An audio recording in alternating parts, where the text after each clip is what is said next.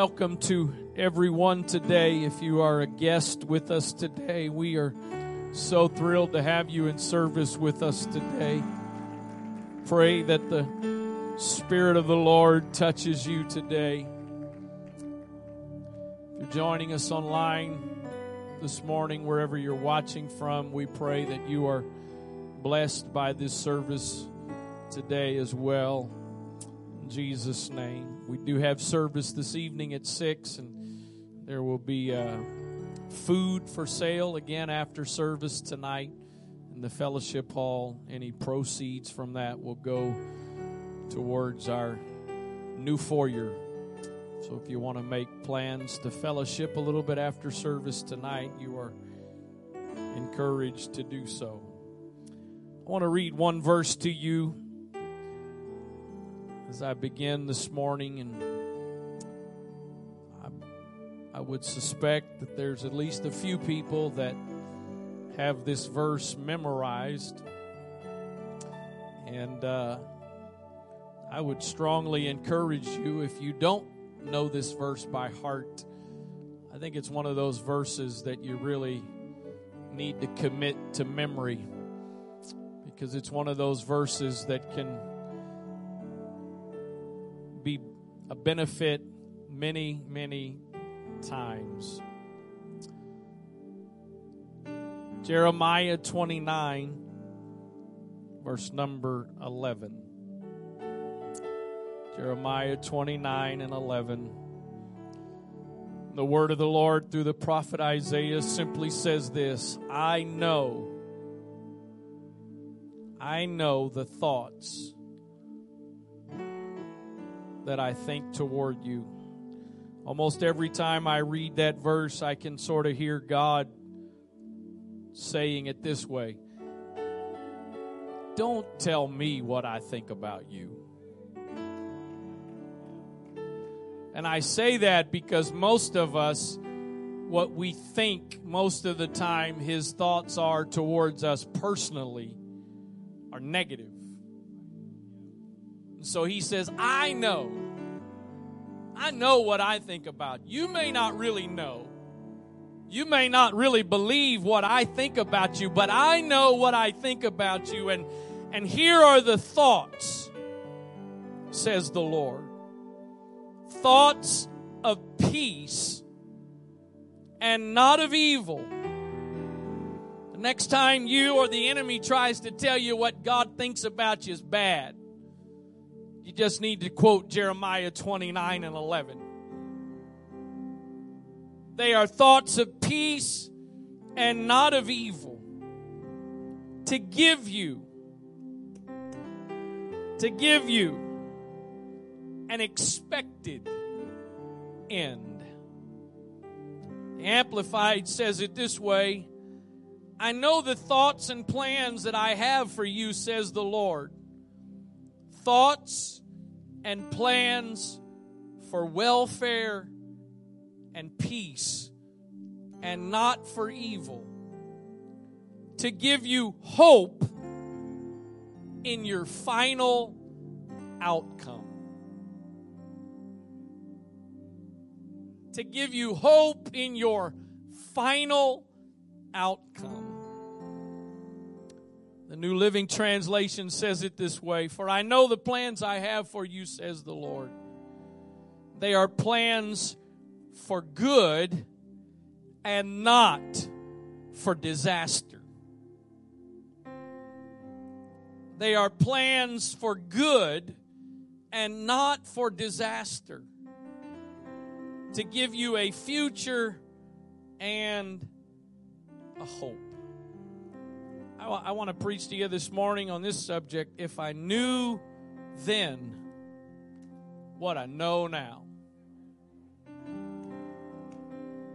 If I knew then what I know now. God, thank you so much for your wonderful presence in this place today.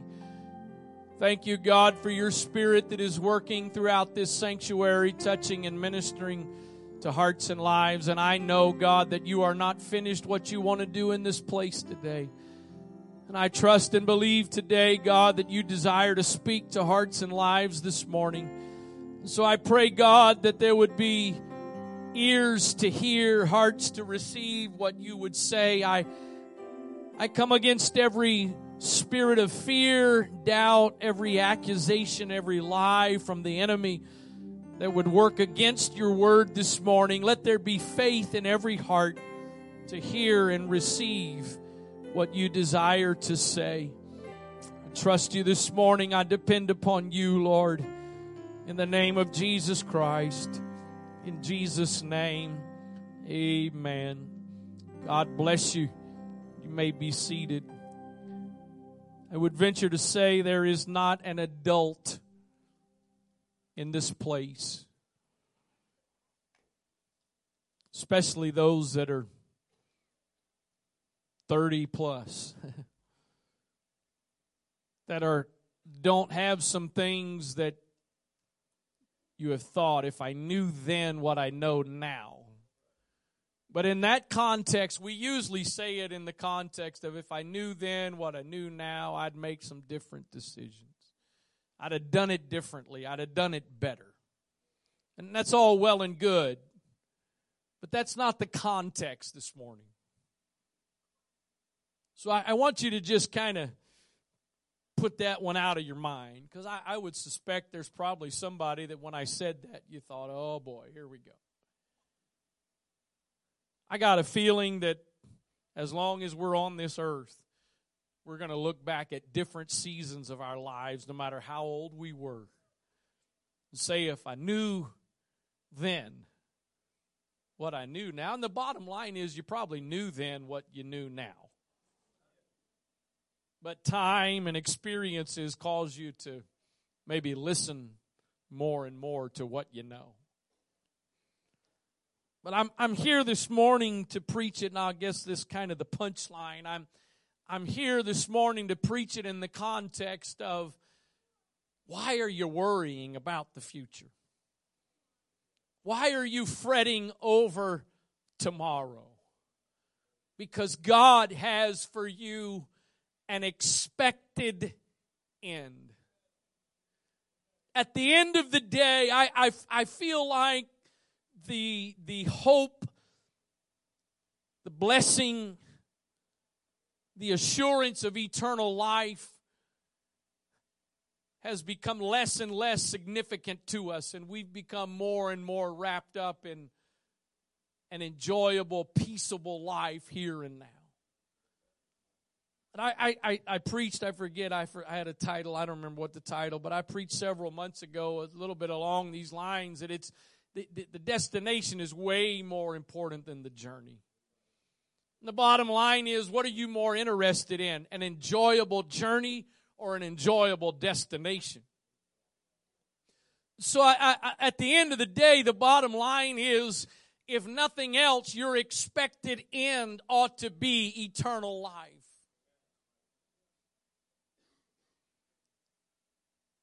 And everything else between then and here is just a bonus.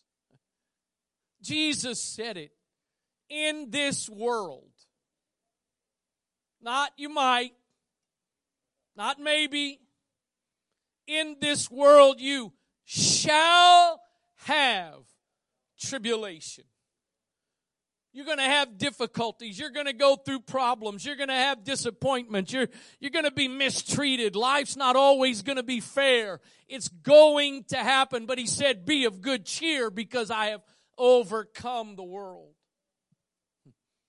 Last night I was watching a little bit of college football, and some of you won't understand what some of this means. I don't have time to explain it to you, and probably in the big scheme of things, it's not really all that important. But yesterday, number one college ranked football team, Georgia, the Georgia Bulldogs were playing against Missouri, an unranked team. And at the end of the first half, Georgia was down 16-6. 16-6. Missouri, the unranked team. Georgia, the former defending national champions.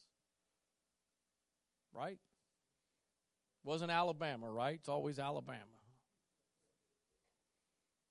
Considered to be the number one team according to the rankings in college football, was trailing to a team that is not even ranked. They went into the locker room at halftime losing.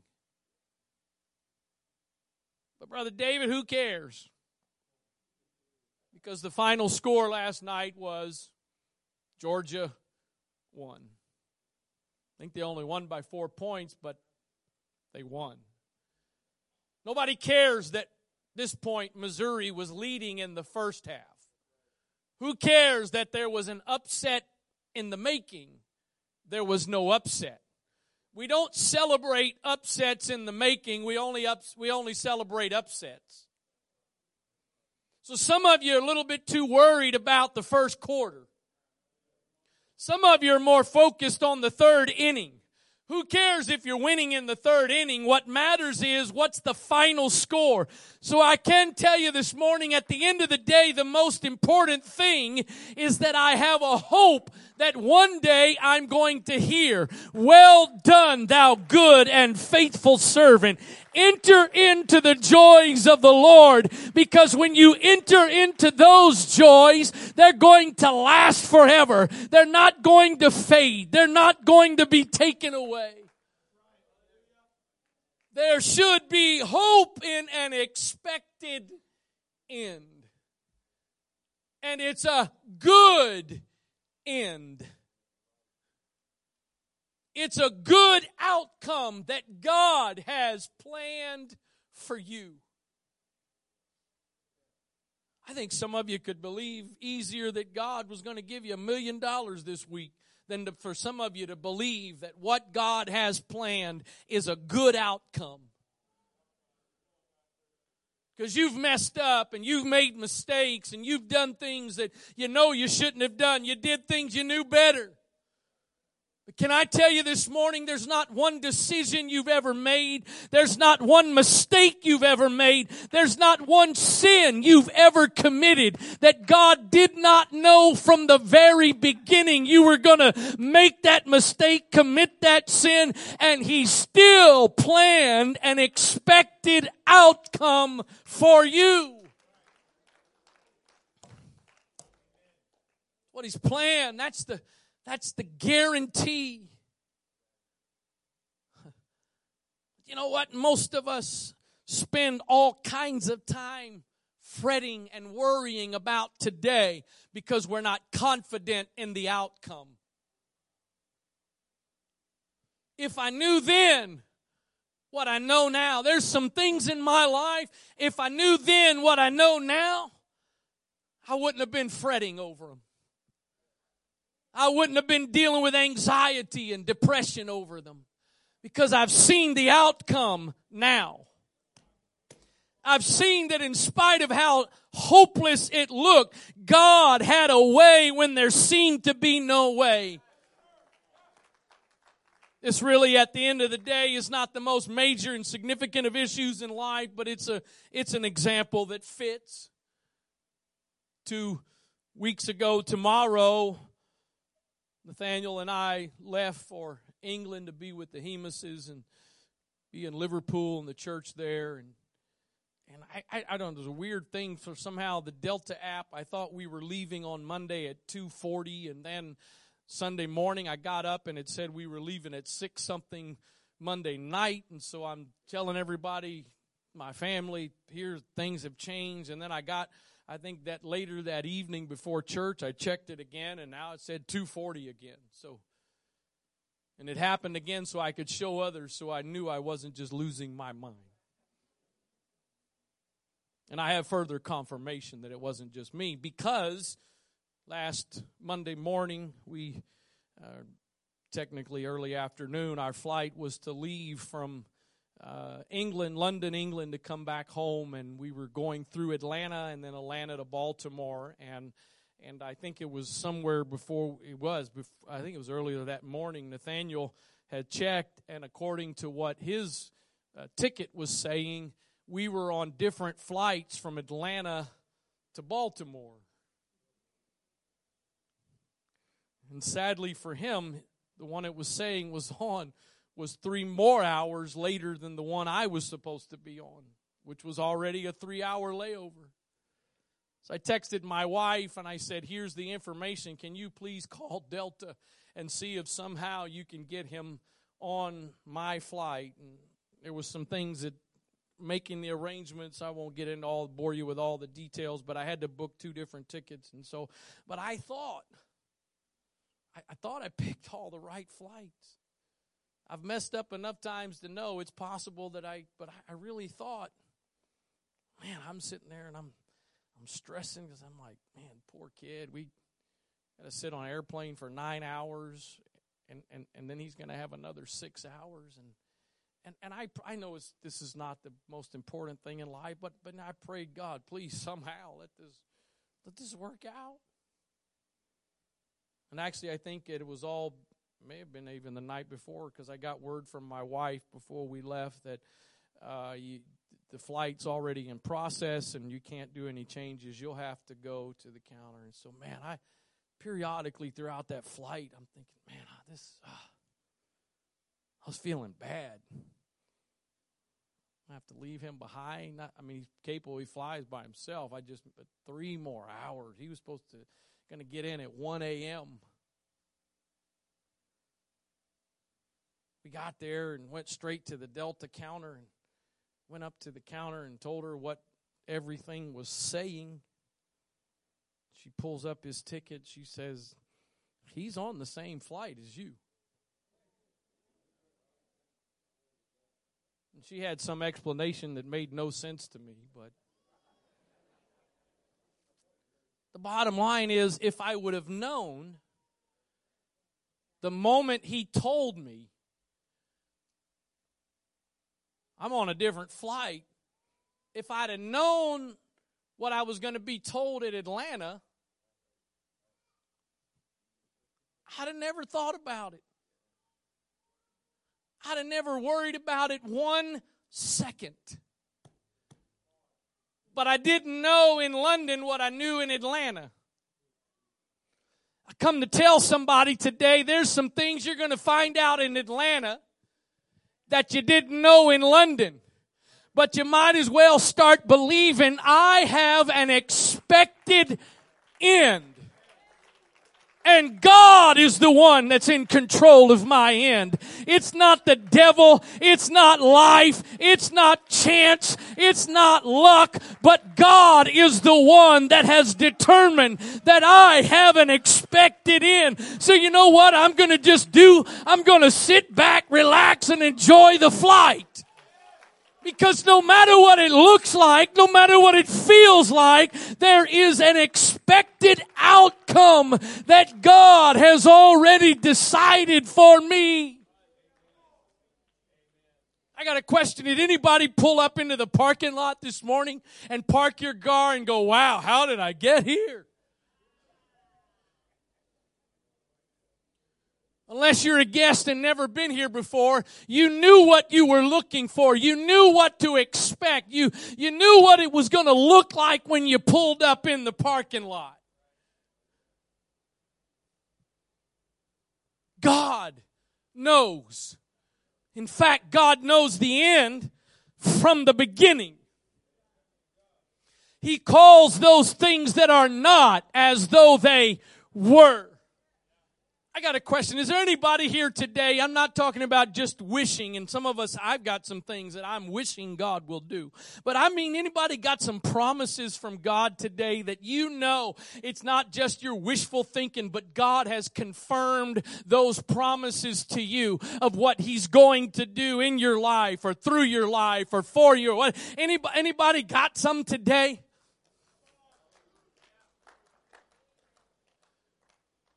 You don't have to raise your hand about this part, but how many of you are struggling to believe they're going to happen? Because you don't know now what you're going to know one day.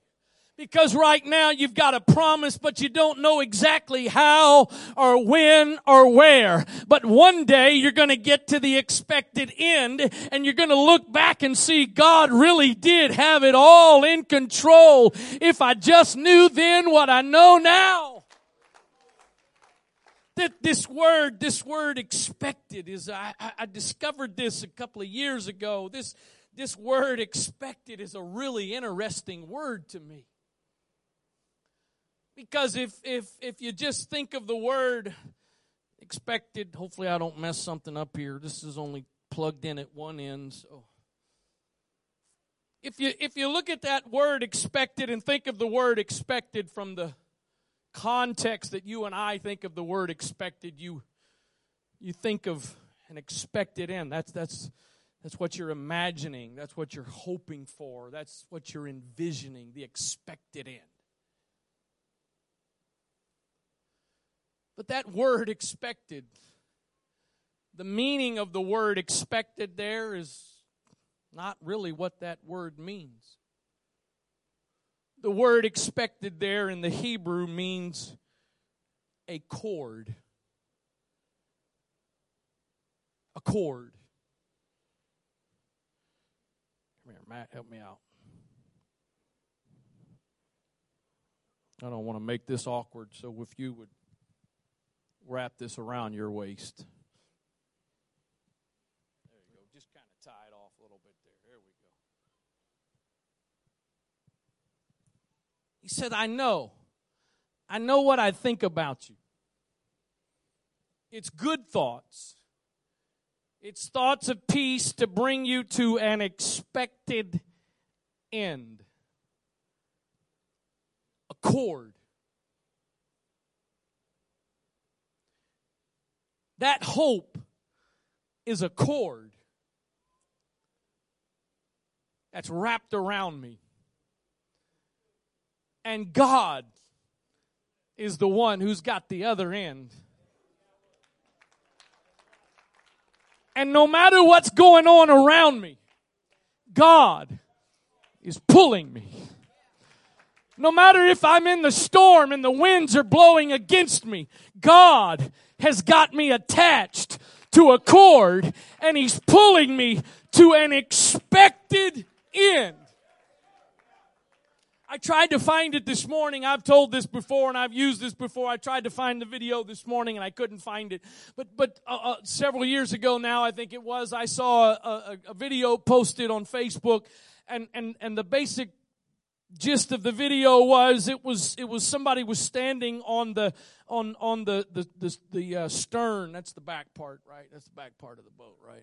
You'd think with a dad in the Navy I'd have all that memorized, but it was a video that was looking out the back of the boat. Very large boat. It really a bit looked classified as a ship. And out on the horizon were some of the biggest waves that I've ever seen in a video. And at first, all you're looking at is the waves, the storm. But after a moment or two, what you begin to recognize is out on the horizon of some of those massive waves, there is this small boat that was not built for that kind of storm. And the closer you look, you start to notice there is a cable that is attached from the big ship to the little boat. And while the little boat doesn't have the power and the strength to get through the storm, it has an expected.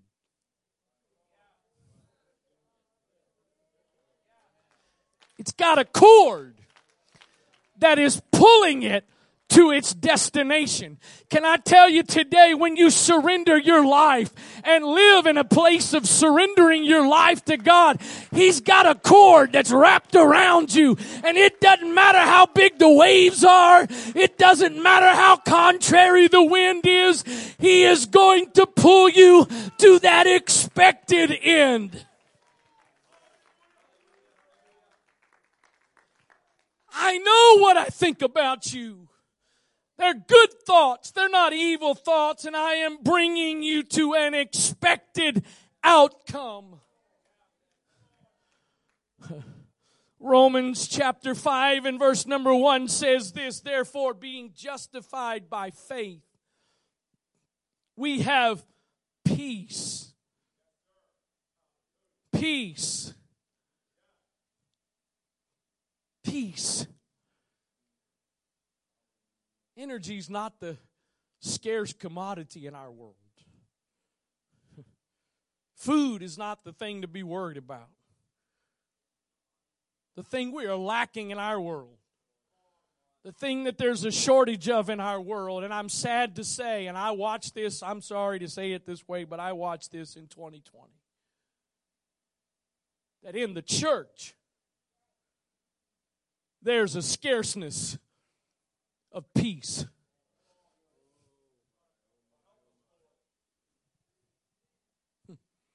Peace, peace, wonderful peace, coming down from the Father above. Sweep over my spirit forever, I pray, in fathomless billows of love. Peace is what causes me to be settled no matter what's going on. Peace is what causes me to be settled no matter what the doctor says. Peace is what causes me to be settled no matter what my bank account looks like. That peace causes me to be settled no matter what the circumstances are. Being justified by faith, we have peace with God through our Lord Jesus Christ, by whom also we have access by faith into this grace wherein we stand and rejoice in hope of the glory of God.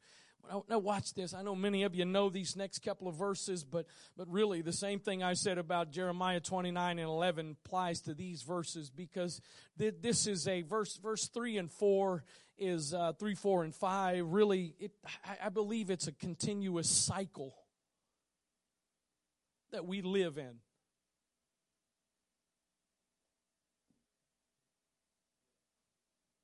I know there's some of you, there's probably a few of you here today, you are made from a different cloth, as they say. I went to school, I went to college for one reason. I had to.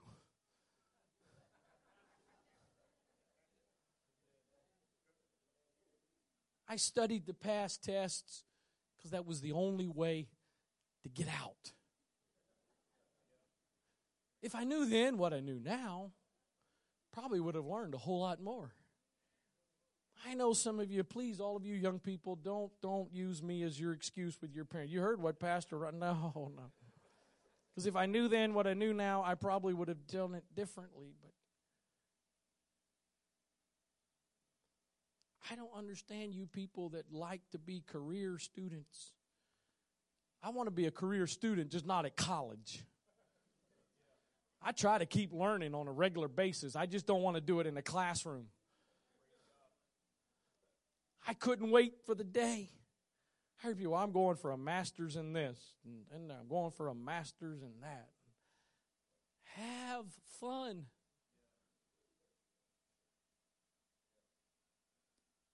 I wanted to get done. There are things like that in life that you complete, you're finished, you're done with. But hear me today. Somebody needs to hear me right now. There is no graduation. It's only a promotion from one grade to the next. I remember faintly, becoming more and more faint, but I remember faintly, when the first couple of years of school and my kids would come home from school and they'd have homework in kindergarten and first grade, and they're sitting there stressing out about how hard it is. I'm like, this is so easy. But it really was to them. It was hard. If you're a sixth grader, in sixth grade, supposed to be in sixth grade, it might be challenging. If you're in 12th grade, you really should be smarter than a fifth grader. Because every year, the material gets more challenging. Some of you don't understand the process. You're like, man, I thought that was tough. This is it. Yeah, because you passed fifth grade. Now you're in sixth. Some of you are on your doctorate degrees with some spiritual things.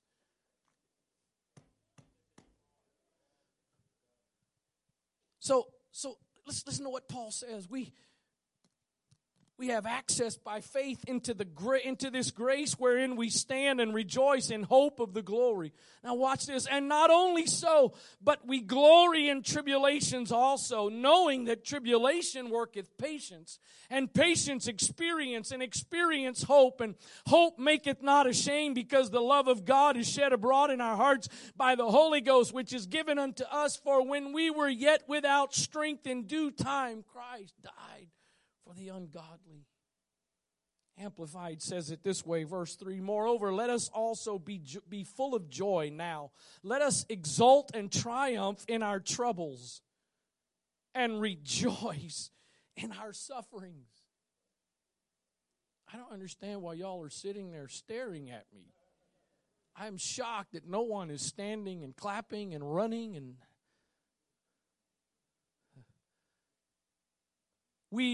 Paul said we rejoice in our sufferings, knowing that pressure and affliction and hardship produce anxiety, despair, frustration. Do we have the Amplified? And, I mean, surely that's what it produces, right? Let me read that again.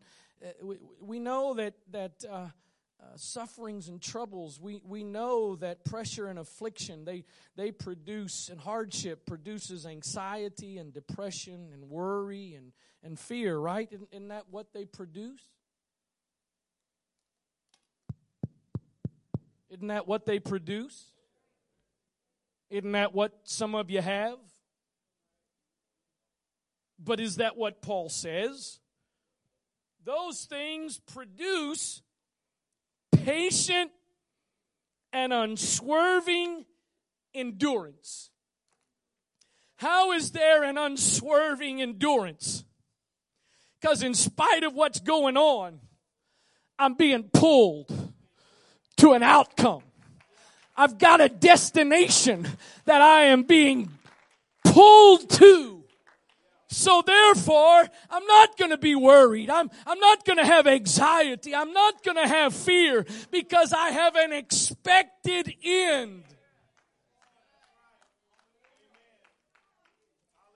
And endurance, fortitude, develops maturity of character, approved faith, and tried integrity. And character of this sort produces the habit of joyful and confident hope of eternal salvation. Such hope never disappoints or deludes or shames us, for God's love has been poured out in our hearts through the Spirit who has been given to us. Tribulation worketh patience, patience, experience hope. And hope makes not ashamed, because the love of God is shed abroad in our hearts by the Holy Ghost. And so I go through some tribulation that produces some patience, that gives me experience. So I have hope, and then God brings me through that. So when I move up a grade, and I go through the next tribulation, which is going to be more difficult than the last one. I've asked this question numerous times throughout my ministry, but I'll ask it again today. How many of you are going through something right now that you feel like is the most difficult thing you've ever gone through? Anybody? A couple of you. It is the most difficult circumstance and situation you've ever had to deal with. Those of you that just raise your hand over, would you put them back up for a second? I'm not going to embarrass you, put you on the spot, but I need you to help me. Those of you that have your hands up, how many of you can think back to the last big thing you went through? I got a question. Was that thing the most difficult, challenging thing you'd ever been through? How about the thing before that, if you can still remember it? Was that thing more challenging than the last thing? Notice the pattern. Man, this is the most difficult thing I've ever been through. I thought the last thing was bad, but this one. You're probably saying the same exact stuff with this thing that you said with the last one. I don't know how I'm going to get through this. I know God's supposed to be in control, but I don't know how God's going to work this out. If you'd go back to the last thing, that's all the same, nothing new. Same thoughts, same questions, same fears, same doubts. But here's the problem you're missing. What you're supposed to do now is kind of what Samson did and shake yourself. Wait a minute.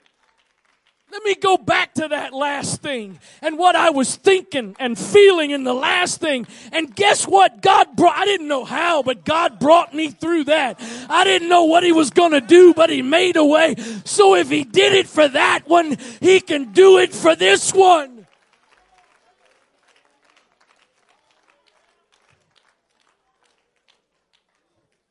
I gotta quit. Anybody realize God's been doing this a whole lot longer than you?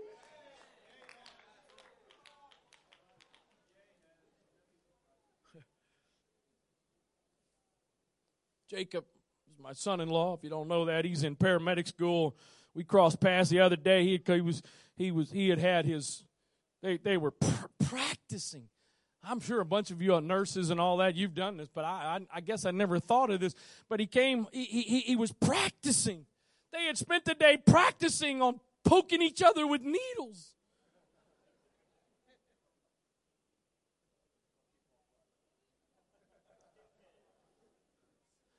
I'm sorry. I know everybody's got to learn. But please learn on somebody else.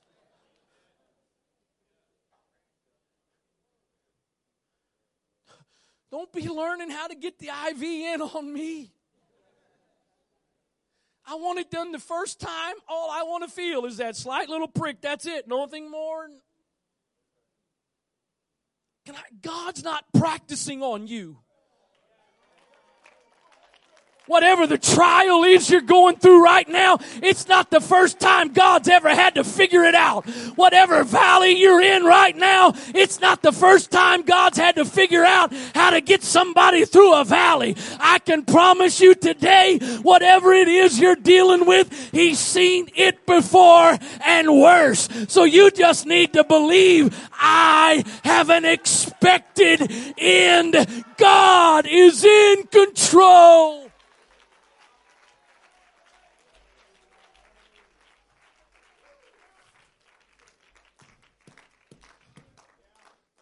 Let me read those verses to you from the Passion Translation.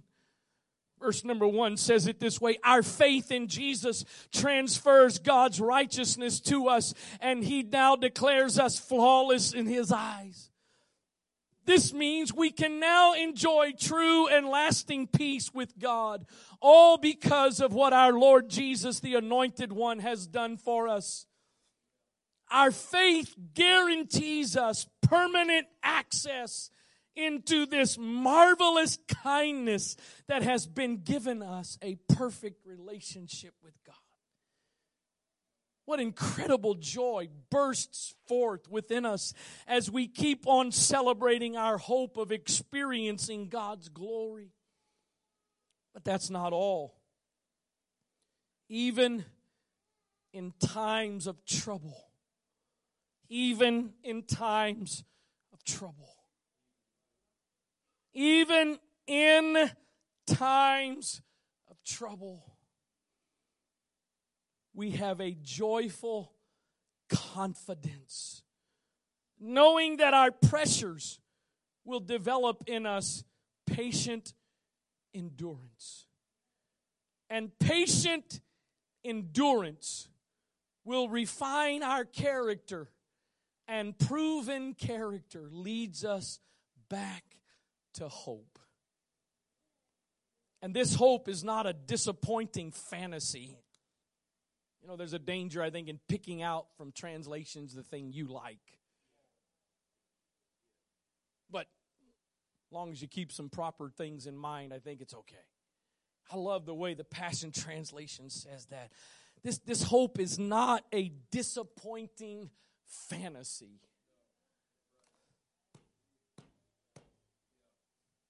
Some of you have got some hope for some things that God has put inside of you. It's not a fantasy. It's not just a dream.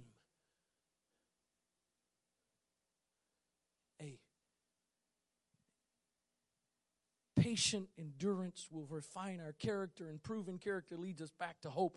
And this hope is not a disappointing fantasy, because we can now experience the endless love of God cascading into our hearts through the Holy Spirit who lives in us.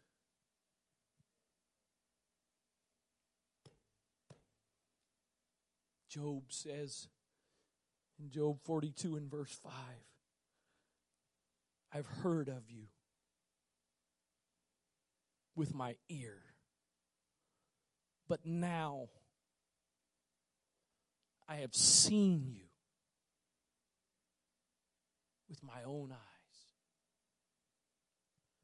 Paul tells us faith comes by hearing. Hearing comes by the Word of God. All faith has to start with the Word of God. And all faith begins with hearing.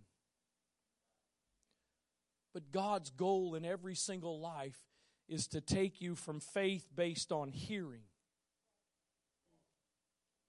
to now seeing.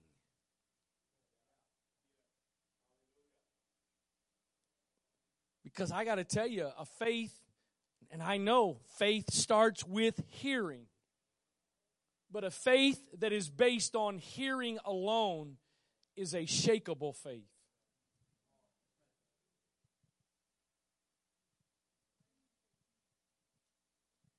But when you've moved past just hearing to seeing with your own eyes, you might be able to talk me out of believing what I've only heard about. But you're not going to talk me out of believing what I have seen God do with my own eyes. Can I tell you, young people, something today? That all starts with hearing. If your parents are in the church, it starts with not just hearing from the pulpit, but hearing the stories and the testimonies of what God's done for your parents. But at some point, God wants to take what you've heard them talk about that He's done for them, and He wants you to see it with your own eyes. But here's the problem. From a human perspective, the problem is to be able to see it with your own eyes, you got to go through some things. You don't get your own testimony unless you've had your own tests. You didn't get a degree or a diploma because somebody else passed the test. They didn't pass out degrees and at the end of my college years because one person passed the test. No, you got to pass your own tests. But when you pass your own test, what does the Scripture tell us in Revelation? They overcame Him by the blood of the Lamb and by the word of their testimony. I've got a grandmother sitting here today in her 90s that got saved when she was in her early teens. And I've heard a bunch of her testimonies. I got 3 other grandparents that had passed on that had a bunch of testimonies. And now I've got 2 parents that have a bunch of testimonies. But I'm not the pastor here today because of my grandmother's testimonies and my parents' testimonies. All that did was inspire me that if God did it for them, He can do it for me. If God was able to help them, He can help me. If God could make a way for them, God can make a way for me because He is the same yesterday, today, and forever. Hebrews chapter 11 verse 1. Now faith is the substance of things hoped for, the evidence of things not seen. You know, it kind of blows my mind. There is no human being that lacks faith. None. The issue is not a lack of faith. The issue is where you're willing to put your faith.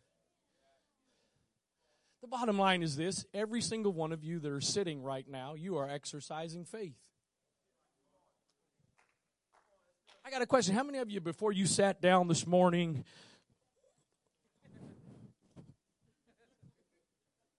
did anybody do that? I didn't think so. No, you just, well, why? Because you had faith. You had faith that somebody you've never met had enough character, integrity to build a chair that you could trust.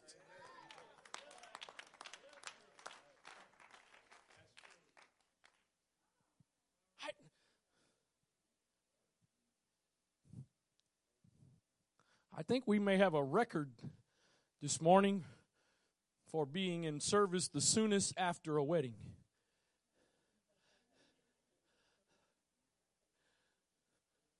Congratulations to Charlene and Zana. They got married Friday night. Brother Charlene works as a flight attendant. I got a question, Brother Charlene. Have you ever had any passengers that when they got on the plane called you over to them and said, hey, tell me about the pilot. Tell me when he got his training. Tell me where he was last night. Do you know how much sleep he got? Did you smell his breath to see if there was any alcohol on it? You ever had that happen? I didn't think so. I've never seen it happen. I've never done it. I got on an airplane. I mean, the bottom line is wherever you, but just something about knowing you're about to be over the middle of the Atlantic.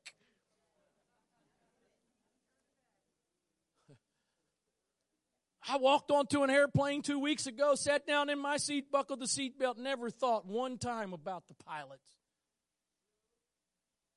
We don't have a problem with faith. But how sad is it? How sad is it that you will sit down on an airplane with a complete stranger flying it, trusting that he is capable and qualified to take you where you need to go?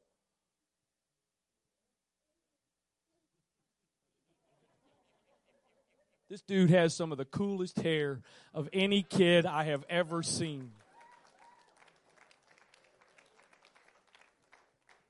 No. The bottom line is, the moment you pull out of your driveway, you are a person that's full of faith. How in the world can we trust a pilot to fly a plane that we don't know him? Trust drivers on the road with us that we've never met. And you can't trust that the King of Kings and the Lord, the one that's got nail-pierced hands, the one that's got a back that was beaten free, you can't trust him to get you to where you need to go and to be in control of every circumstance. And it's not crazy to have faith in him. That's the most reliable thing to have faith in. No. Faith is the substance of things hoped for, the evidence of things not seen. The Amplified. I'm quitting.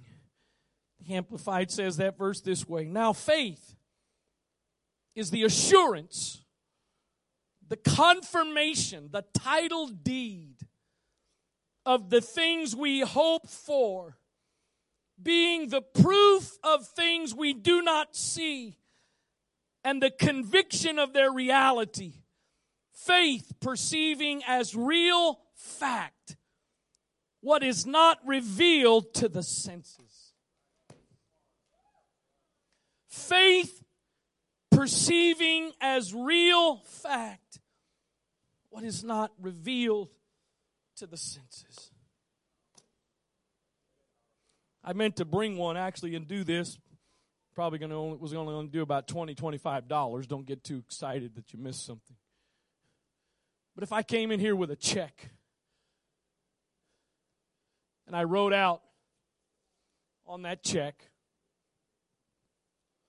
Tommy Parker, $25, signed the check. Is that check cash in your hand? But if you trust the one that's writing the check, and believe that they have the money to cover the check? Do you stress about the check? No. In fact, you may, hey, I got $25. No, you have a check. Take that check up to Safeway after church and try to get groceries with it. Is that check worth $25? Absolutely. But is it the 25? No. It's the substance. It's the evidence of what you have not seen. Can I tell you today, if you would just decide, I'm going to have faith. And my faith becomes the evidence that I need. I may not see it right now. I may not have it in hand right now. But my faith is the evidence of what I am hoping for. What's there to fear? What's there to worry about? We went around this room this morning, had every one of you tell, what's the problem you're dealing with right now? What are you going through right now? What is your most difficult situation? Every one of us has something. We're supposed to be going to our organization's national conference this week, and it's in Florida. Unless you've had your head in the sand all week, you know Florida's had a rough week. In fact, I essentially said this in the message to the Airbnb we're staying at. I really feel bad for emailing you this and asking you. I'm just trying to find out if my vacation plans are still good. People's lives have been devastated. They've lost everything, but I need to know if I sincerely felt badly. So if we went around this room and each one of you told, some of you hit your toe on the door this morning and it hurts. That's kind of the extent for you. And then there's others. Wow. What you're going through, it's beyond imagination. It's one of those things that unless you've been there, you definitely don't understand.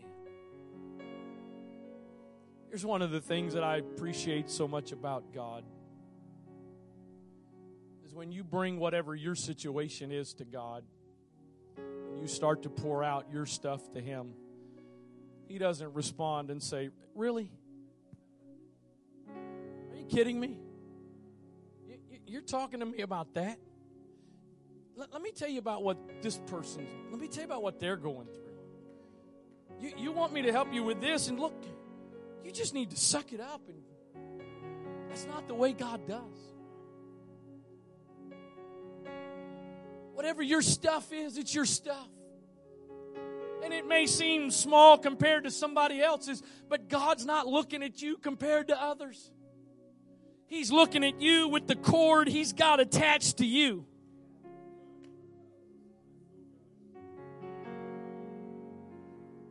And if you'll just make up your mind, because He's not going to pull you against your will.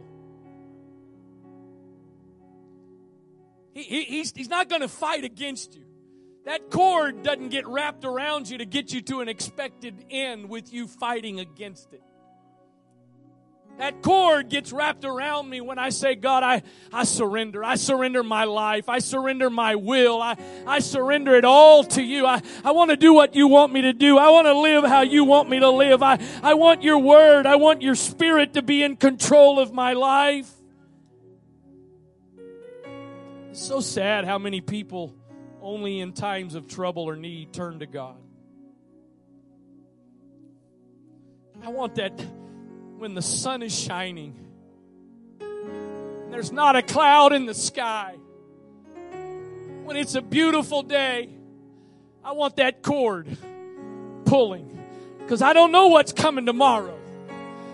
And I might not have tomorrow to get ready when trouble comes.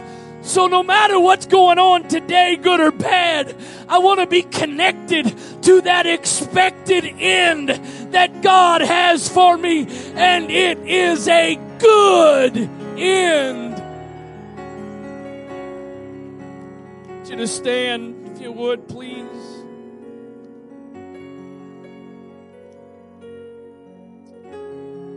In the name of Jesus. In the name of Jesus. I want to give an invitation this morning to those of you that are, maybe you're not in the worst thing you've ever been through, but you're going through some difficulties.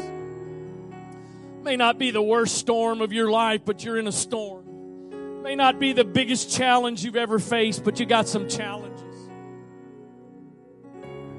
I want to invite you to get out of from where you're sitting. Walk down to this altar this morning to say, God, here I am. I want that expected end, God. I want to be connected to you in such a way that no matter what the trials, no matter what the storms, no matter what the ups and downs that I may go through, I can have the confidence that you're going to pull me through it, and that the outcome you are taking me to is going to be a good outcome. Never made up your mind to surrender your life to Jesus Christ for the first time, oh, you're missing out in so many ways. What a great day to make up your mind. God, I want to give my life completely to you. This is a crazy world we're living in. There's all kinds of uncertainty. There's all kinds of unknowns. We have no idea what's going to happen from one day to the next. And so, God, I definitely cannot be putting my trust in man. I definitely can't be putting my trust in other humans. And so, God, I want to surrender my life completely to you and trust that you're going to bring me to the expected end that you have. Would you just bow your head and close your eyes? If you're remaining in your seats, if you don't feel like you need to respond for yourself, would some of you come and join with some of these folks that have come to the altar this morning? Would you minister to them? Let the Lord minister through you to them. Come on, I believe God wants some people to leave this place today with the confidence in the outcome that God has for your life. I know it doesn't look good maybe where you are right now. I know all you can see is the storms. All you can see is the waves that you don't have what it takes. You're in over your head, but if there's a cord connected, God can pull you through. God can get you through. I know it looks impossible. It feels impossible. But I'm here to tell you today, God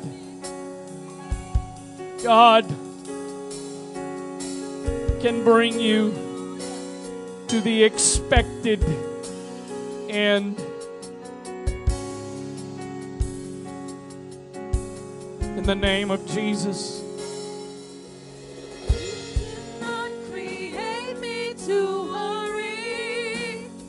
In the name of Jesus. You did not create me to fear.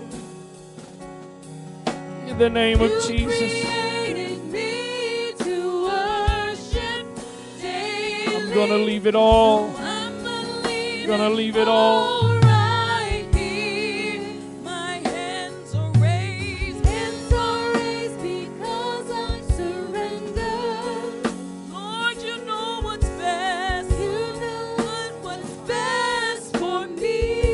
Come on, some of you have no idea. I don't mean this unkindly. It's not intended to be a snarky remark. I mean it sincerely. Some of you have no idea what some people in this room right now are dealing with. Some of you have no idea the degree of what some people are dealing with in this place right now. If you don't need to pray for yourself, even just right where you are, would you pray that God would touch and help those in this place right now that need it? Oh, God, there's some people facing some situation that seems insurmountable, but we trust and believe somehow you've got an expected end. You've got an expected end, God. I will put my trust In the name of Jesus. You did not create me. In the name of Jesus. In the name of Jesus. In the name of Jesus. You created me to worship daily, so I'm gonna leave it all right here. Hands are raised. In the name of Jesus. What's best for me. In the name of Jesus. In the name of Jesus.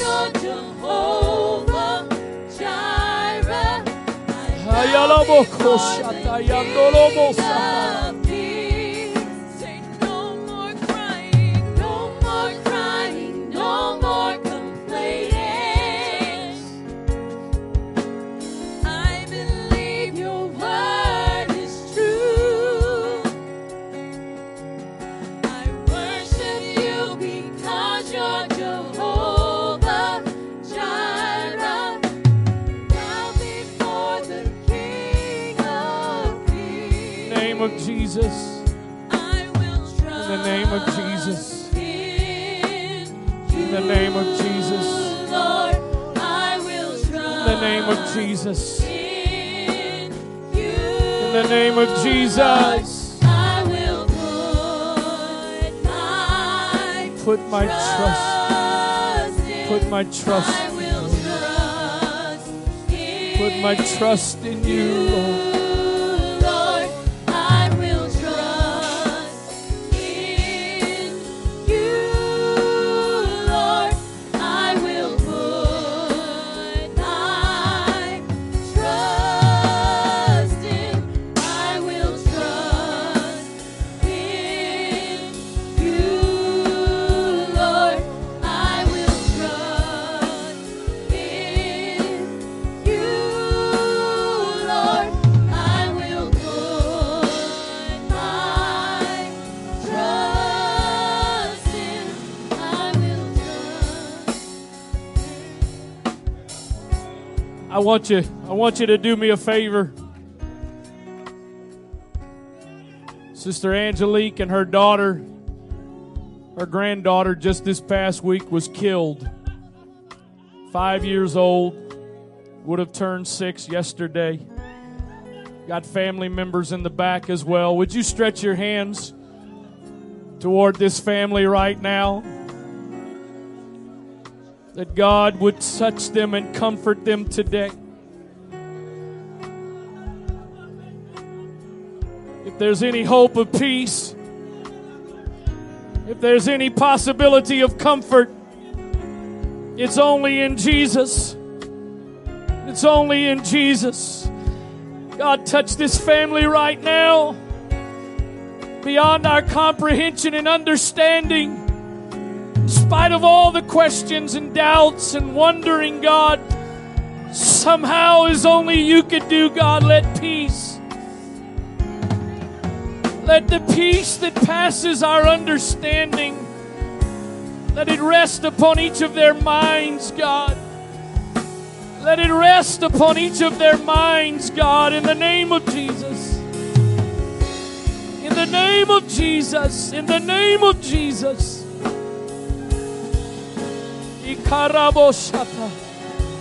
Lord, we acknowledge from our humanity it's hard to believe in an expected end that's a good end when we face circumstances such as these. But that's what your word promises.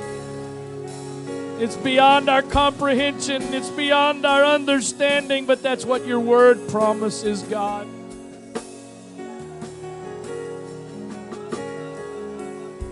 Karabasando roboko sheye aramakataya. Ilamando robo seye araraboko siarata bahaya. Peace, Lord. Peace, Lord.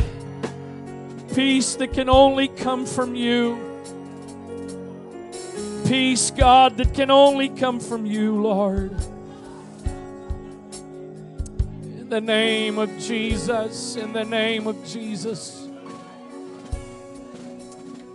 Ikarabashatayando roboko satalabahaya. Ikalaramando robo sheye aramanda. Korobo shandaramaya kotorobo satabahaya. Ilamando robo seye alarabaki arataba.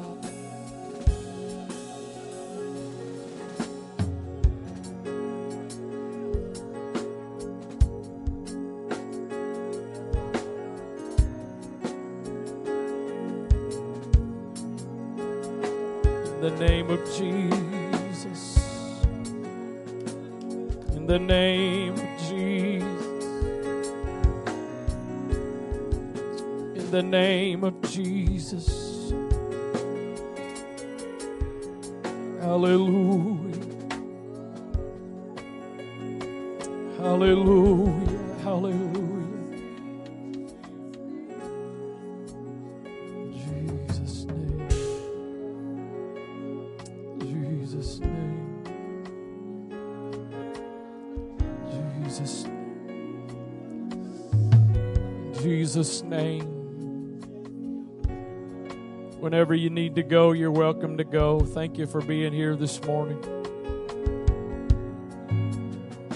The Spirit of the Lord is still ministering to you, touching you. You continue to let Him do that. In the name of Jesus. In the name of Jesus. In the name of Jesus. In the name of Jesus.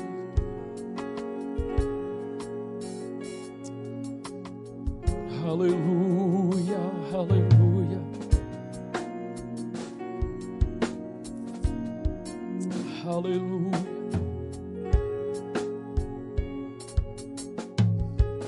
Jesus' name.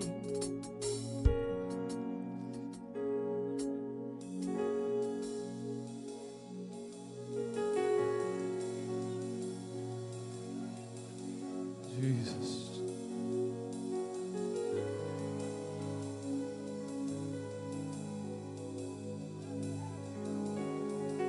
In the name of Jesus.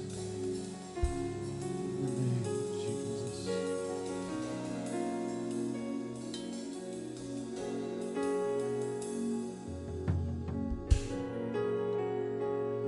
In the name of Jesus.